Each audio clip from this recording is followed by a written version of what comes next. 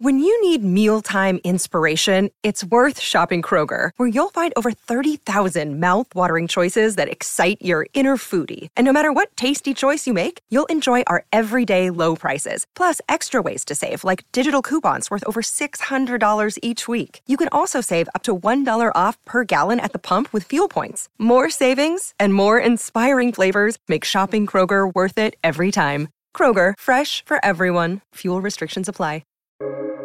Welcome to the New Books Network. Hello, everyone, and welcome back to The Academic Life, a podcast channel on New Books Network. I'm your host, Dr. Christina Gessler, and today we're joined by Dr. Zoe Ayers, who's going to share from her new book, Managing Your Mental Health During Your PhD, A Survival Guide. Welcome to the show, Zoe. Hello, thanks ever so much for having me on today. I am so glad you're here and that we get to talk about your book. It is a book I wish that I had had when I was in grad school, and I'm pleased to be able to alert listeners to this new book. Thank you. But before we dive into that, will you please tell us about yourself?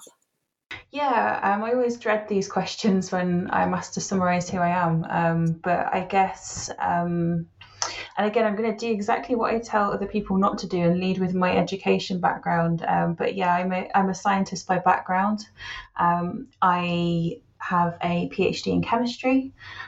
Before that, I did a whole host of other things. So I trained in analytical science before that, and I did forensic science before that. And so you might think, well, why is someone who is a scientist writing a book about managing your mental health during your PhD?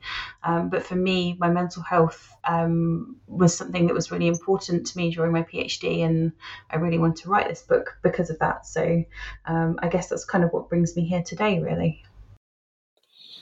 I'm curious about what led you into this field. How did you hear about it? How did you know that science was for you? Oh gosh, I think like when I first started thinking that science was for me was like getting a perfume kit as a child, and so like I was making my own perfumes in the garden and kind of like crushing flowers and trying to get the scent out of them. And I remember like my mum saying to me, "Oh, this is science." And like I guess thinking back, maybe it's a little bit gender stereotyped to have been given a perfume kit, not like a microscopy kit or something. But it really got me into kind of thinking about chemicals. And then as I progressed through school, I wanted to be a whole host of things. So I haven't always wanted to be a scientist. I think archaeology was something that I wanted to do at one point. A lawyer was something I wanted to do at another point. But I think it was some really great teachers as I was moving towards applying for universities that really encouraged me to stay in science. And I love science now. I think exploring the world around us and learning things about what's going on, I think is just so fascinating to me. Were there any particular professors who encouraged you to go on for the PhD? How did you find your way to that path? So in the UK, like typically we do an undergraduate degree and then we do a master's degree, and then we do a PhD. So like I know that differs around the world, but a master's is kind of like a pre-step to doing a PhD in the UK typically. And when I was doing my master's, my PhD supervisor, an amazing woman called Julie McPherson, I should say Professor Julie McPherson, she was doing some amazing work on diamond sensing technologies, growing diamonds in her lab, and actually then using those to do environmental monitoring. And I just remember hearing about the work that she was doing and thinking, gosh, I really want to go and do that. And she's been my greatest champion ever since, really. You tell us in the book that you're first gen? Yes, I am. Yeah. I think it's a really interesting thing to be the first person to go and experience university life, and it's a really interesting thing for me in comparison to some of the people around me, particularly when I was doing my PhD, where people kind of understood the language that was going on, or understood what a grant proposal was, or just had it's almost like just having the code or terminology to understand the world the world around you and what's going on. And like, I just didn't have that straight away. And it took me, I think, a bit of a bigger learning curve than some other people in that sense. You take us through a lot of barriers in the book to supporting mental health in the academic environment. And one of them that you listed was the pervasive classism. Did you experience that? Yeah, so there's a couple of examples that I can think of. So like, I mean, and a lot of classism I think is kind of like more general in terms of what I experienced. So like it's almost like not one specific example, but kind of like a constant chip away. Particularly like coming from, like, say, my dad worked in the wood docks for a long time, effectively shifting wood from container ships until eventually he went into sales. And like for me, like, you know, him not going to university didn't necessarily like change my, you know, it didn't affect my drive to go to university because my parents were very encouraging of me going to university. But when I got to university and found again that there was an expectation of what an academic looked like, and perhaps I didn't look like those academics, I think that affected me in ways that I didn't expect, particularly given that I was always like really quite, I guess I succeeded quite well at school. And so I never really had limiting factors that were external to me until that point. So yeah, I guess things like my accent, were things that I worried about. Like I had like quite a broad accent at the time. I think that you probably still hear a twang of it. I don't really sound like I know the typical British accent, and maybe I do to people external from the UK. But I think I used to worry about it quite a lot because I felt like if I didn't speak right, then maybe I didn't fit in. You've shared a bit about what inspired you to write this book. Writing a book is a huge prospect, and writing a book about something that you feel so strongly about is sometimes as draining as it is rewarding. What inspired you to write the book and to actually then go ahead and write the book? Because sometimes those are two different things. But yeah, so it was really interesting. Like, so I'd always like had it in my mind that I wanted to write the book. So I went to my university bookshop when I was particularly struggling with my mental health because I was looking for a resource that would help me. And I got there and I found all these like study guides and things, and I was looking around and I like, you know, managing stress during the exam period was there and things like that. And I looked around and I could not find a book that was about the challenges that PhD students face during PhD study. And so in my head at the time, I was like, there really should be a book on this. I don't know if I really connected the dots that I would be the person that would write the book at that time. I don't think I was in the right place to even consider writing a book, but I think once I got much better in a much better place with my mental health, I think it started to kind of form in my head that I wanted to write the book, and I started having a few notes and thinking about what each of the chapters would be, and also just like I spend a lot of time on social media, and that kind of like those conversations made me think, and consolidate my thoughts around some of the things I wanted to talk about in the book. And then, serendipity, and I guess a horrendous accident where I tripped over and broke my leg, meant that I was effectively left with taking 3 months off work for recovery. But during those 3 months, I couldn't do a lot. And it was in those 3 months that I wrote the book. So it gave me some time outside of a really busy schedule that I probably would never have had otherwise. So whilst I'm not particularly happy that I broke my leg, I think it gave me a bit of a catalyst to get where I am today and having written it. So. You let us know in the book that while you are a scientist and an excellent researcher and someone with a lot of lived experience about what you're writing about, you're not a psychiatrist and you're not a doctor. But it's clear to me, at least as a reader, that you want us to take away a couple of key things that we don't need a doctor. We need someone who really understands us to be able to tell us. And two of those are, it's not you, and you don't have to stay. Yeah.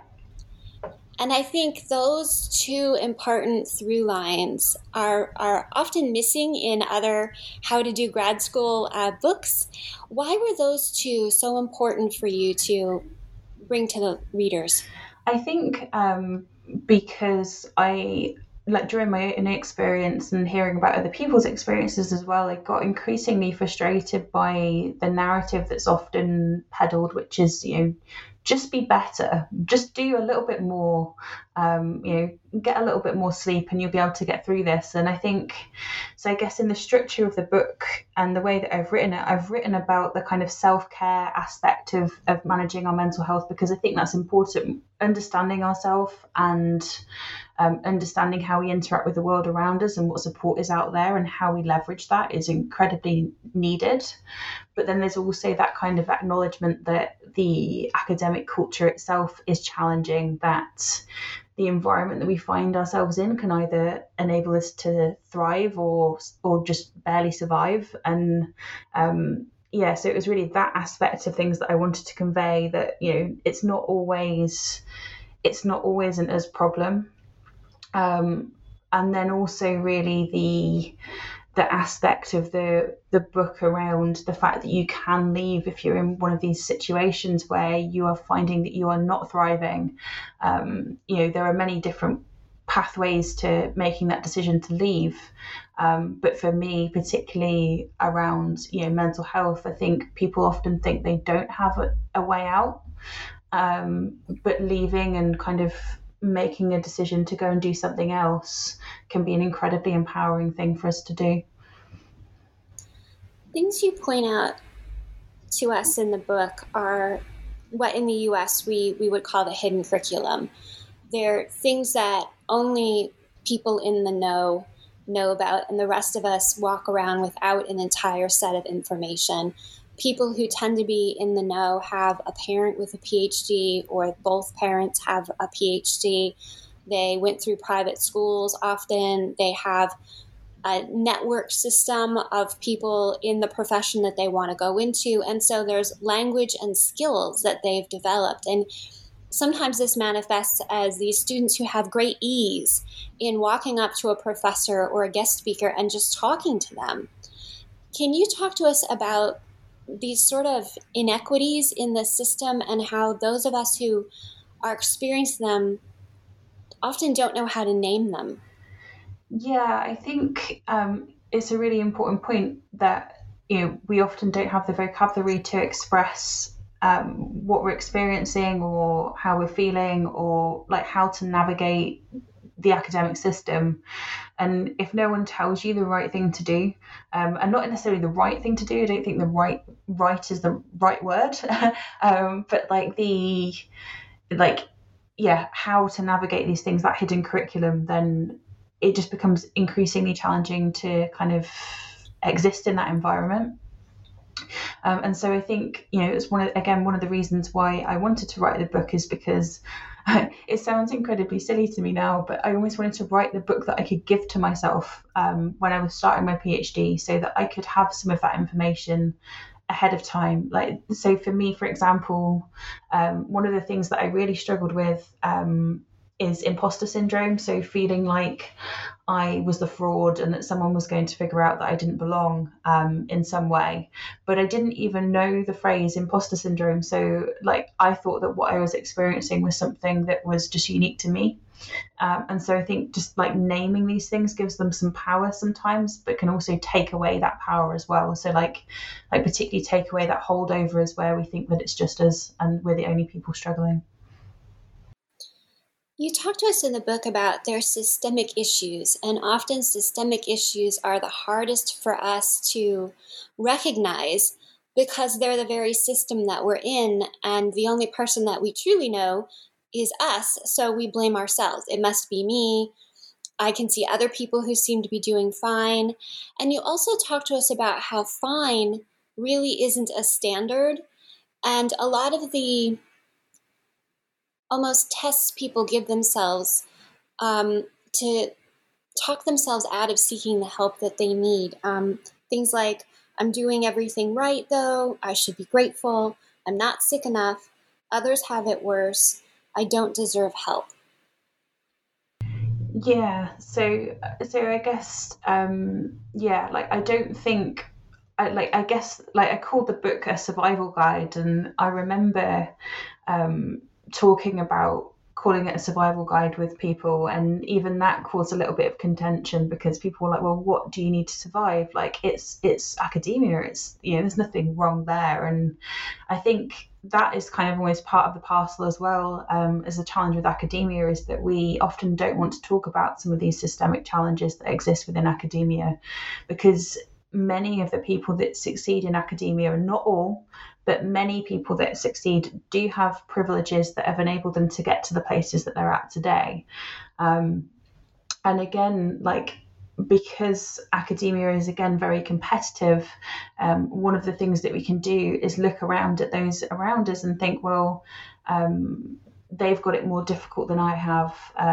They're struggling more, or this position was so competitive that I should just be grateful and I should get on with things, rather than saying, actually, this isn't an environment where I can do well. This is an environment which is becoming increasingly challenging for me. And I think it's only by having people that can speak up and say this isn't okay that we can actually start to change things a little bit as well.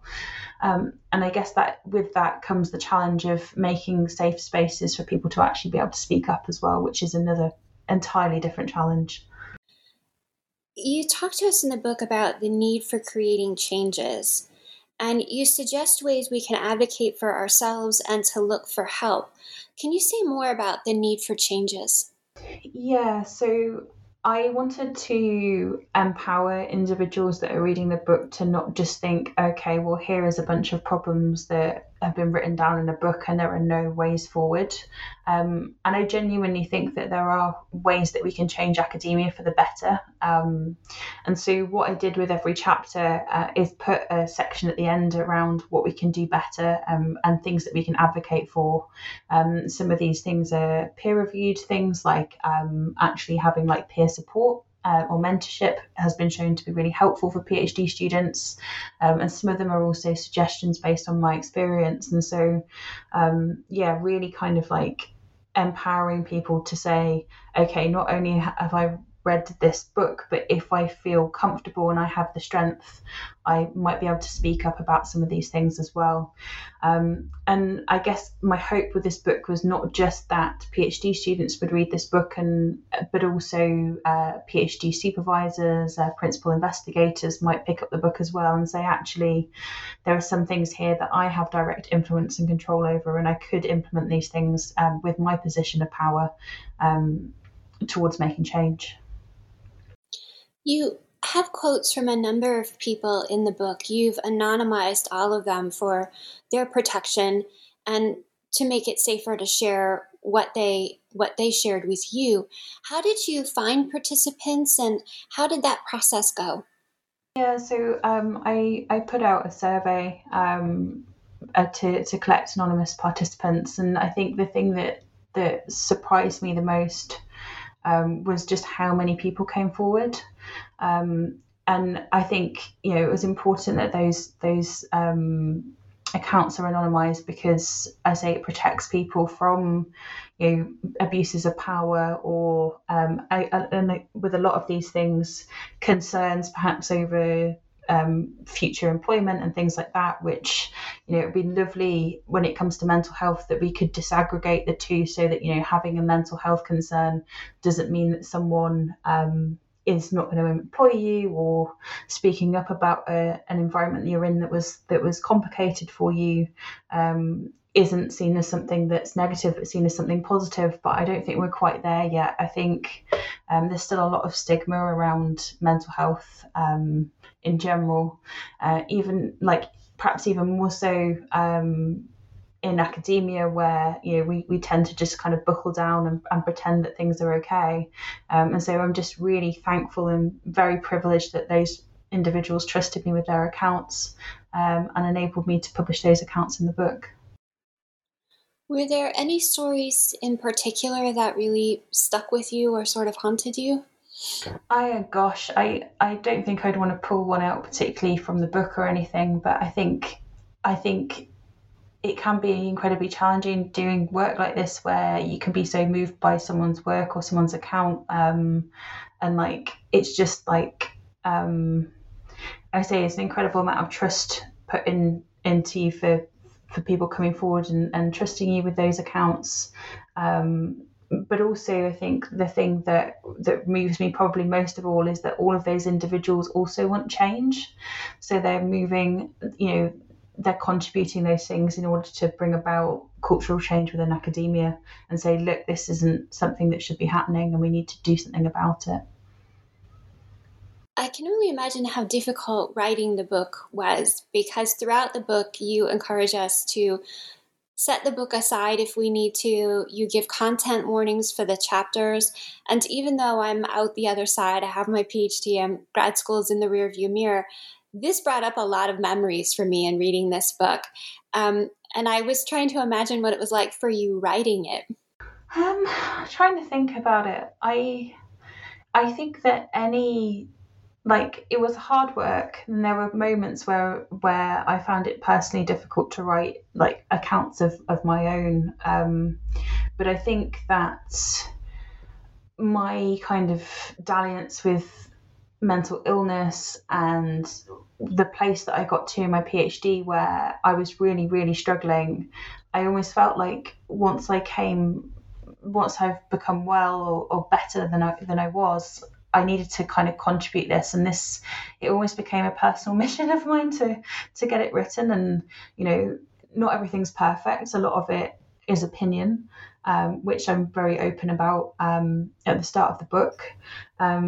But at the same time, I knew that I wanted it out there, and I knew that there needed to be something.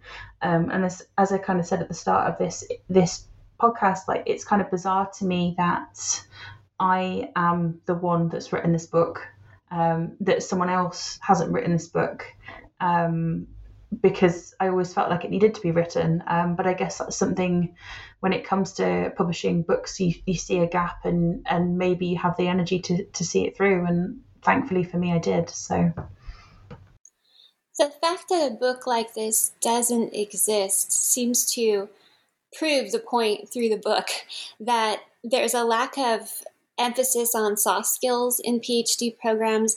There's a lack of respect for the time professors put into that kind of work if they do it, so it can harm their own career metrics if they give what's called too much time to service work, helping students, listening to their problems, advocating for them, trying to bring about supports within the campus, such as setting up a food bank or a clothing closet for people to get jackets. Those are things that are starting to be implemented here in the States. And so as I was going through the book and reading about the places where the soft skills aren't, it reinforced the fact that there wasn't a book like this, because all of that type of labor isn't valued enough. Yeah, like I think that it's one of those things where, like, I had to come at mental health from a holistic perspective. So it's not just about the self-care that you do or going to see a doctor, which are absolutely vital things to do if you're struggling, but also about this kind of like way or jigsaw puzzle in the way that you, as a graduate student, you fit into the university and how you're working within it. And I say those soft skills, like whether it's doing a presentation for a different department, or whether it's doing something like a food bank or writing for your local magazine, they're all things and skills that you have this sudden opportunity to do being based at a university. And those skills are so important because it kind of builds us up, and we get to figure out what we like and what we don't like. And I think so often PhD study is seen as like this one channel or pipeline to being an academic. And there's so much more out there than just doing academic work. And like, that, there's industry work, there's working for the government. I think I touch on it in the book where the majority of PhD students are not going to stay in academia, and again, I feel like that's the kind of unspoken thing that never gets told to us when we get recruited into a graduate program, that the chances of us actually being a professor one day are very, very slim. And I think being honest about what comes next reduces stress, because it enables us to explore what we enjoy during the PhD process instead. You have a section towards the back on page 176 and 177 where you encourage us to start doing that kind of thinking. You call it reframing your skill sets. And it's such an amazing part of the book, because it is, as you say, the parts of who we become in grad school that are not emphasized to us. Because there seems to be this assumption while we're there that we're apprentice professors, and yet 90% of the people who get PhDs or more are not going to work formally in academia. But we can leave not really knowing then what we're going to do next or what we're good at. And this section on reframing your skill set really names the things that you just mastered doing as a PhD student. You learned how to learn fast. You learned how to manage large projects.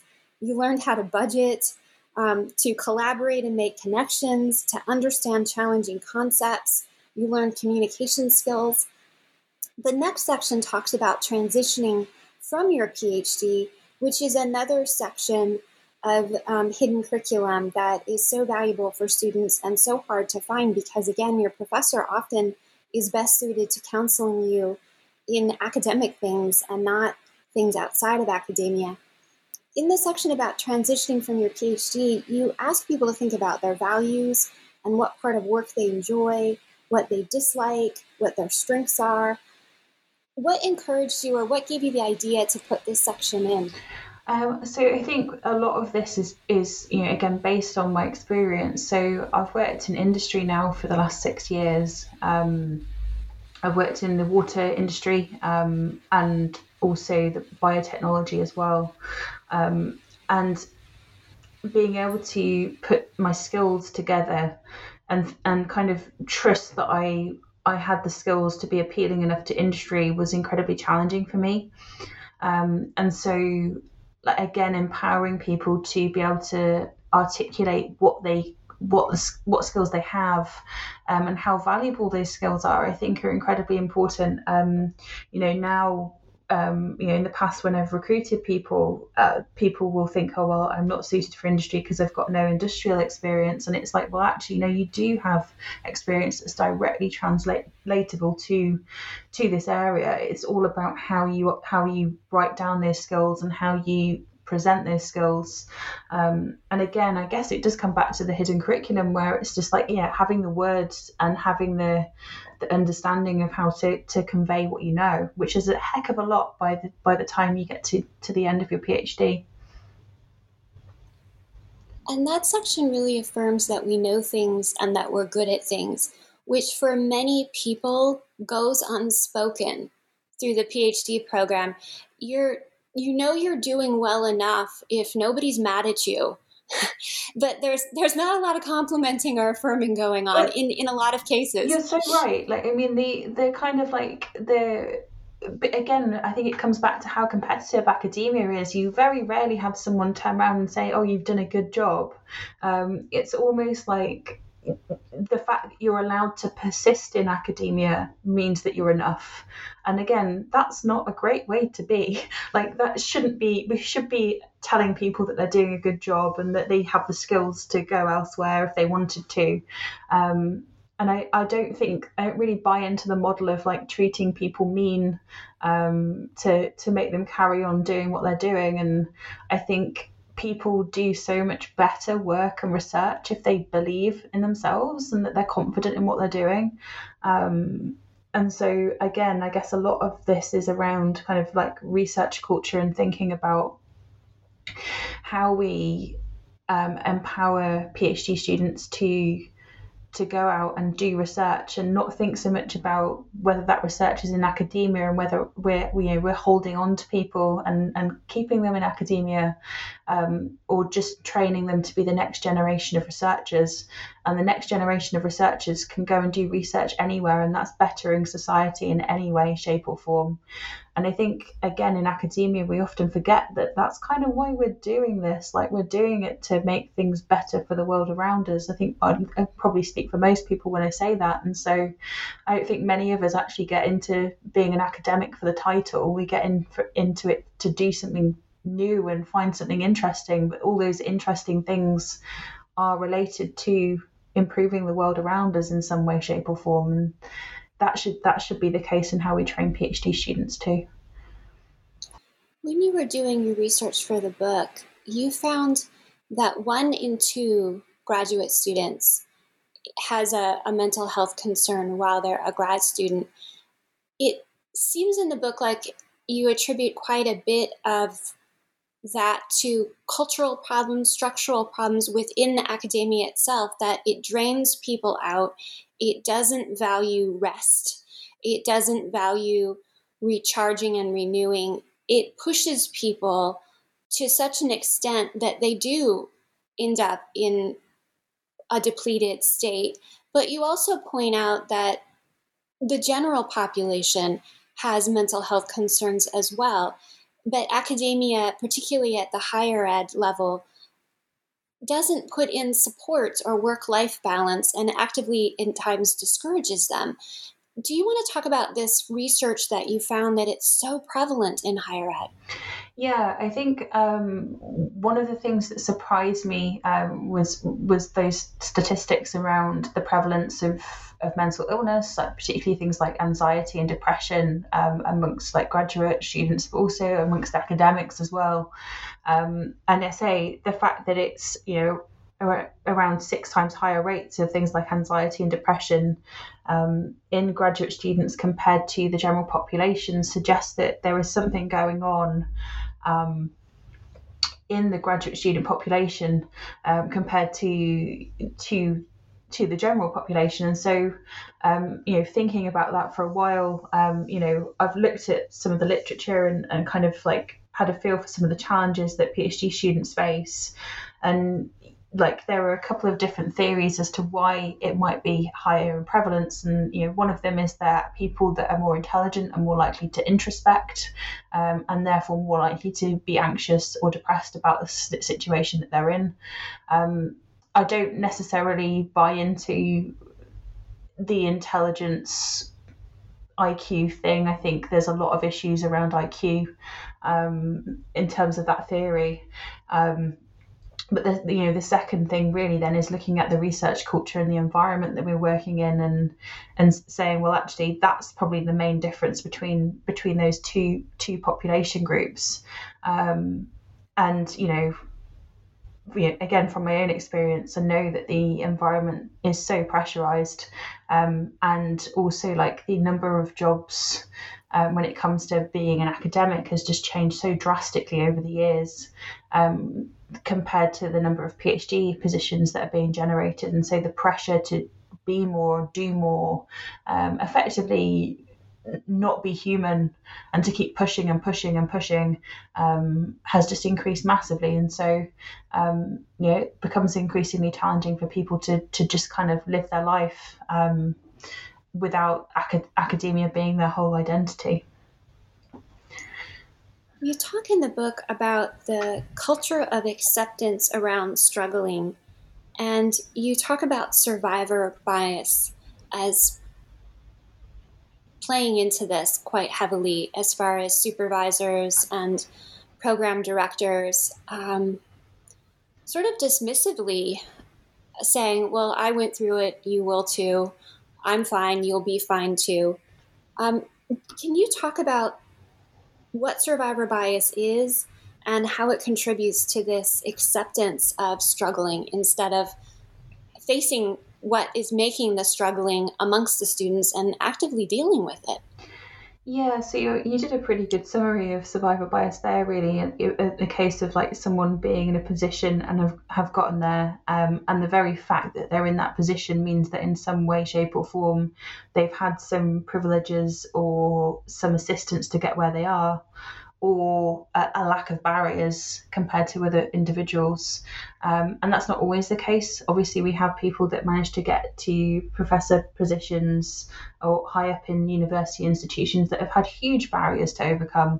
But a lot of people, because they are there already, it means that they maybe haven't experienced some of the challenges that people that are really struggling have. And so, yeah, it's by the very fact that those individuals have made it, in inverted commas, is the fact then that the advice that they give is based on their experience of how they went through the system. And when giving advice, they might give advice that doesn't really align to what we're experiencing because they've not experienced those things in the same way.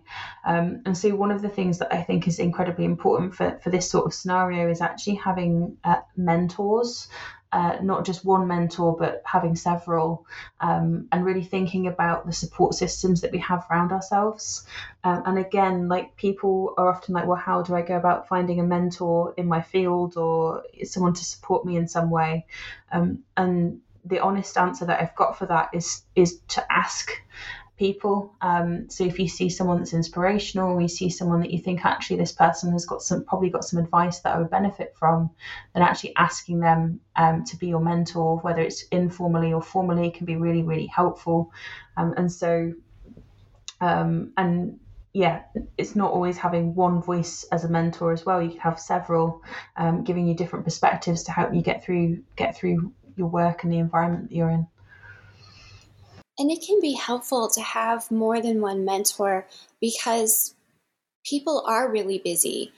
And if you're relying on just one person, you may not be able to get an answer from them as quickly as you need, or at all if they're on maternity leave or on bereavement leave, for example. And you talk about the importance of creating a network and relying on a network, partly to deal with what you outlined for us as the culture of isolation that so many of us go through.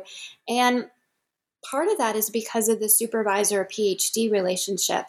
Do you want to talk about some of the issues with the supervisor-PhD relationship that you've identified?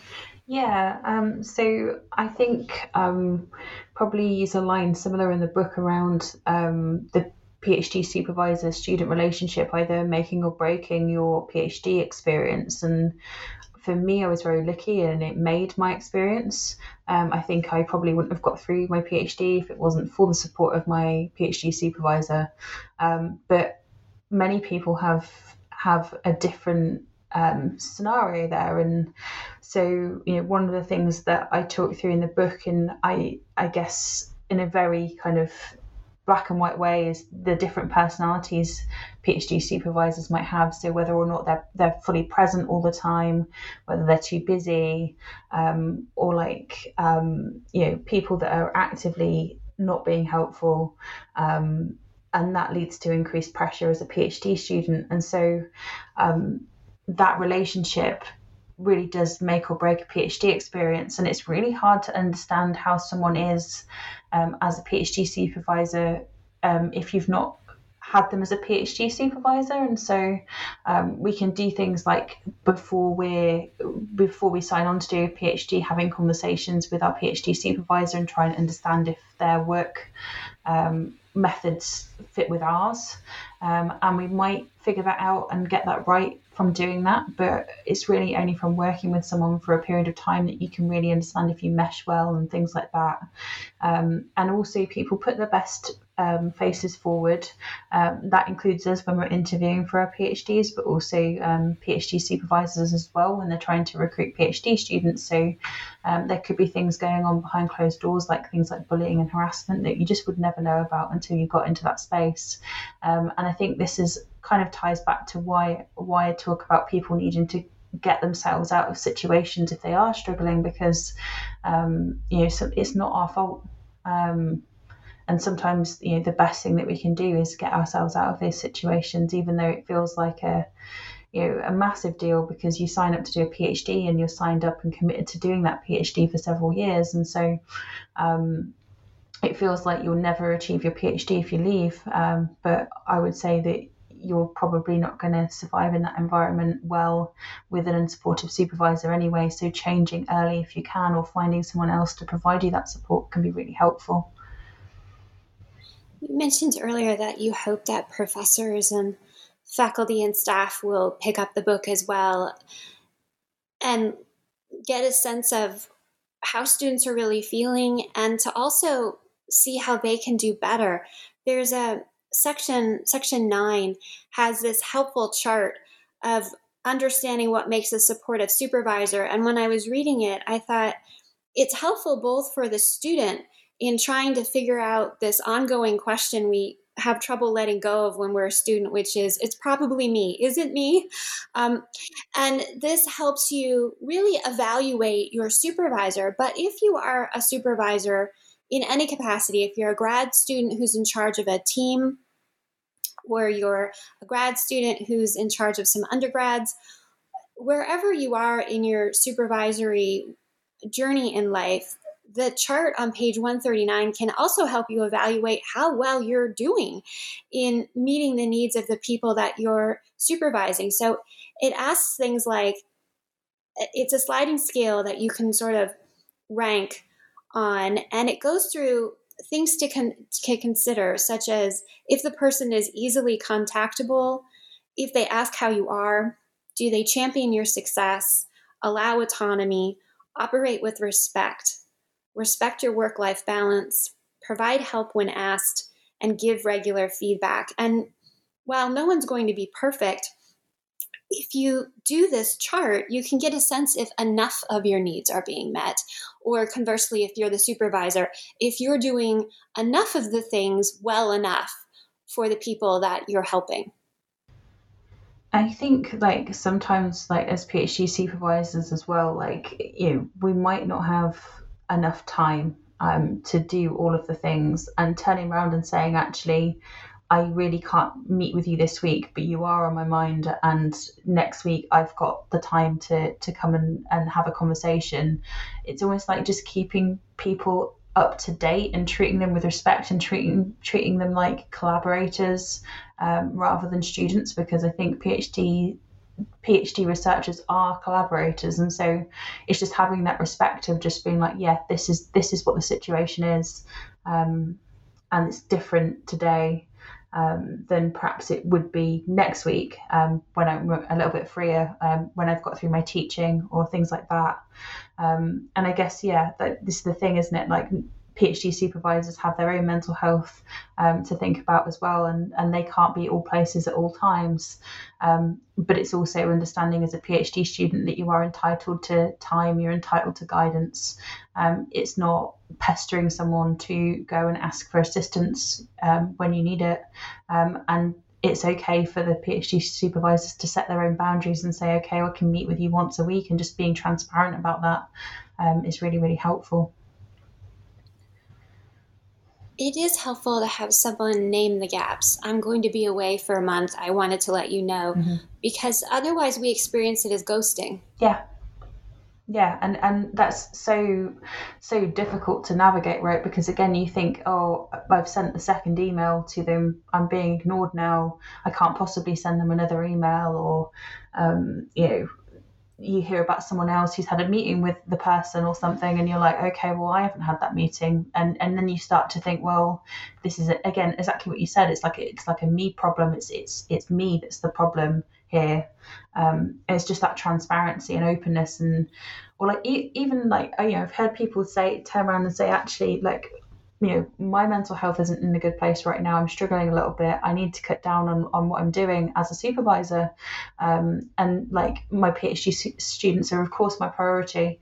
But things need to change in terms of my workload and things, and I'm working on that. And, in a couple of weeks' time, I think that will be sorted, and then things will get back to normalcy a little bit. And it's that transparency and openness that I think we need throughout academia, that we aren't all robots, and that we are people with human beings and feelings and things going on in our lives. And we don't always have to be honest, and if we don't feel we can be when it comes to things like bereavement and things and reasons why we might be out of the office or things might be slightly off in terms of how we're acting.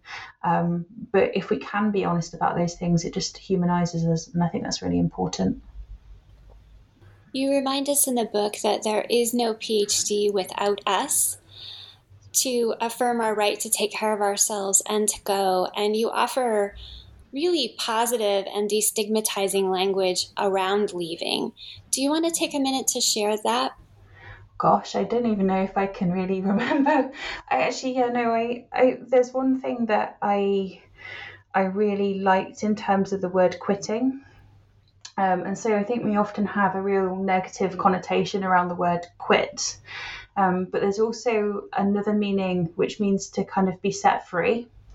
And I just really love it as a kind of definition in terms of understanding that sometimes being in a place where we can't thrive is kind of limiting us. And so I've heard so many fantastic stories of people where they have left their PhD partway through and they've gone on to do amazing things. And some of those amazing things are simply taking the time to look after themselves and then eventually finding a career or different path for them. And some of those individuals have gone back to do PhDs elsewhere as well. So just by leaving a PhD doesn't necessarily mean that that's the end of the road for you in terms of your PhD. It just means that maybe that's coming a bit later on in your career. If you really want to do it, I do believe that there's often a way to find a way to do these things. And so, yeah, I guess the other thing I would say is that there's a lot of support out there, and I do try and talk through that in the book in terms of different options that we have before quitting becomes the only option for us. And so there's a lot of university support out there. And again, I wanted to make sure that I kind of named those in the book and kind of pointed people in the direction of those support mechanisms, because again, if we don't know where they are, it can be very hard to access them. There's so much more in the book than we had time to cover today. There's bibliographies at the end of every chapter. There are charts. There are graphs. There are places where we can sit and reflect. There are voices of other students who've been through similar situations, sharing their stories safely in an anonymized way.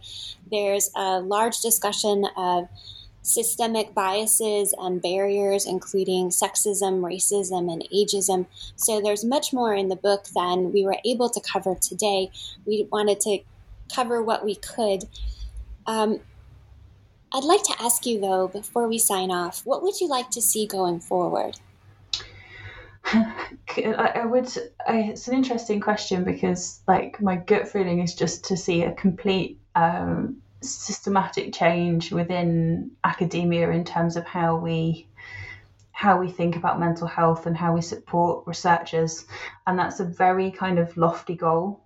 But if I think about that and break that down further, I think it is taking the smaller steps towards supporting mental health within academia. So thinking about whether the support mechanisms we have in place are actually fit for purpose, having conversations with people around what's working and what isn't in the academic environment, and just really putting these conversations about mental health more on the agenda within academic spaces, but not just to fill a box or to tick a box, but to actually do something about it and drive change.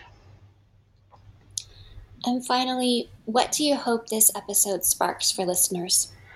I guess just to think about the human aspects of academic researchers and think about